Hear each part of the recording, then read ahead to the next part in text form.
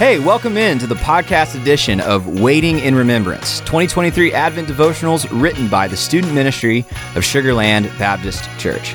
If you'd like to read along with today's devotional, you can find a link to the PDF version in the description of this episode. Thanks so much for listening, and I really hope the next few minutes are helpful for you on your faith journey during this Advent season. Hello! I'm Scotty. And I'm Ava. We are in week 1 of Advent, and this week's theme is hope. Today is Tuesday, December 5th, and today's devotional was written by Caitlin Croft, a sophomore at Logos Preparatory Academy. Today's scripture is Romans 8:18 through 25.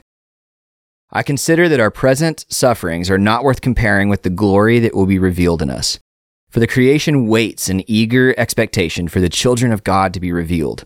For the creation was subjected to frustration, not by its own choice, but by the will of the one who subjected it, in hope that the creation itself will be liberated from its bondage to decay and brought into the freedom and glory of the children of God. We know that the whole creation has been groaning as in the pains of childbirth right up to the present time. Not only so, but we ourselves, who have the first fruits of the Spirit, groan inwardly as we wait eagerly for our adoption to sonship, the redemption of our bodies. For in this hope we were saved. But hope that is seen is no hope at all. Who hopes for what they already have? But if we hope for what we do not yet have, we wait for it patiently.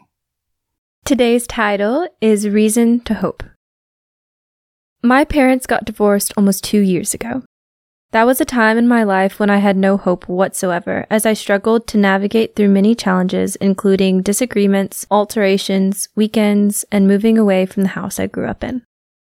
Mickey Daigle, a famous mentor in the Juice Plus company, often speaks about the 4 Ds: death, debt, divorce, and disability.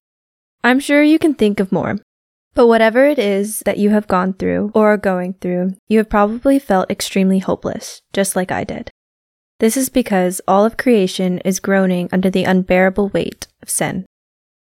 However, the Bible offers us many reasons to hope. Paul writes, "I consider that our present sufferings are not worth comparing with the glory that will be revealed in us." Think back to the most wonderful thing you have ever seen, gift you have received, or food you have tasted. Imagine something infinitely greater than all those things. In heaven, the glory we will receive will outshine every single bit of suffering we face in this life. One day, creation itself will be liberated from its bondage to decay and brought into the freedom and glory of the children of God. Our job is to wait for adoption to sonship, the redemption of our bodies. For in this hope, we are saved. That is why Jesus was born in a stable for you. That is why he died on a cross to save you, and that is why he's coming back for you. Until then, be joyful in hope, patient in affliction, and faithful in prayer. We end every Wednesday night surge singing these words, which I want to share with you. May your peace be an anchor in stormy tide. May your hope run like a river that'll never run dry. May your burdens grow light, and may your worry subside. This is my prayer for you. This Christmas and every day of the year. Yeah, so for those that don't know, that's our benediction at Surge, which is our Wednesday night youth group hang. Yeah. Mm-hmm. And, you know, Ava, probably 5 years ago now, 6 years ago, I had a friend ask me, they said, Scotty, if the afterlife wasn't a thing, if heaven wasn't a thing, would you still follow Jesus? And at the time, I thought the really spiritual answer and the good answer was oh yeah, of course, because I genuinely believe that Jesus gives us the pathway to the best life, right? So yeah, of course, it's not about heaven, it's about Jesus and what I'm doing now. But the more I live, the more I realize that what Caitlin wrote here is true. There are moments in life that the only thing I can hold on to is the promise of the kingdom of God and the goodness of what is to come. Yeah. And that is my hope. Yes. That promise of peace and glory and goodness and safety, stuff that we often don't get to not fully experience, but permanently experience here. And that's a permanent thing that we get to experience for eternity. And I think that's wonderful and that's beautiful. And it's so, so hopeful.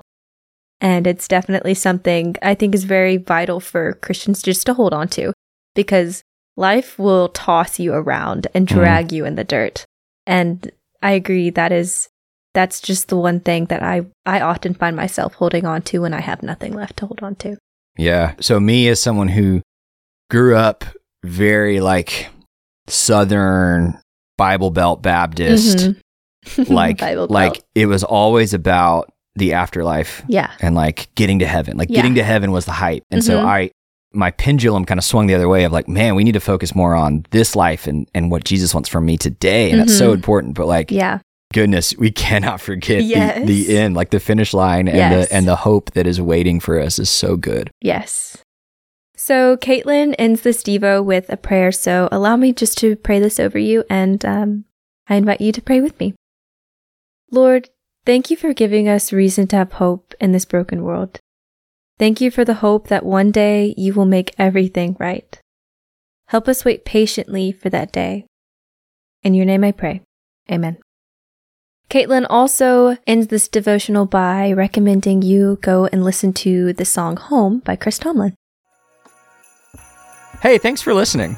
Talk to you tomorrow. Bye. Bye.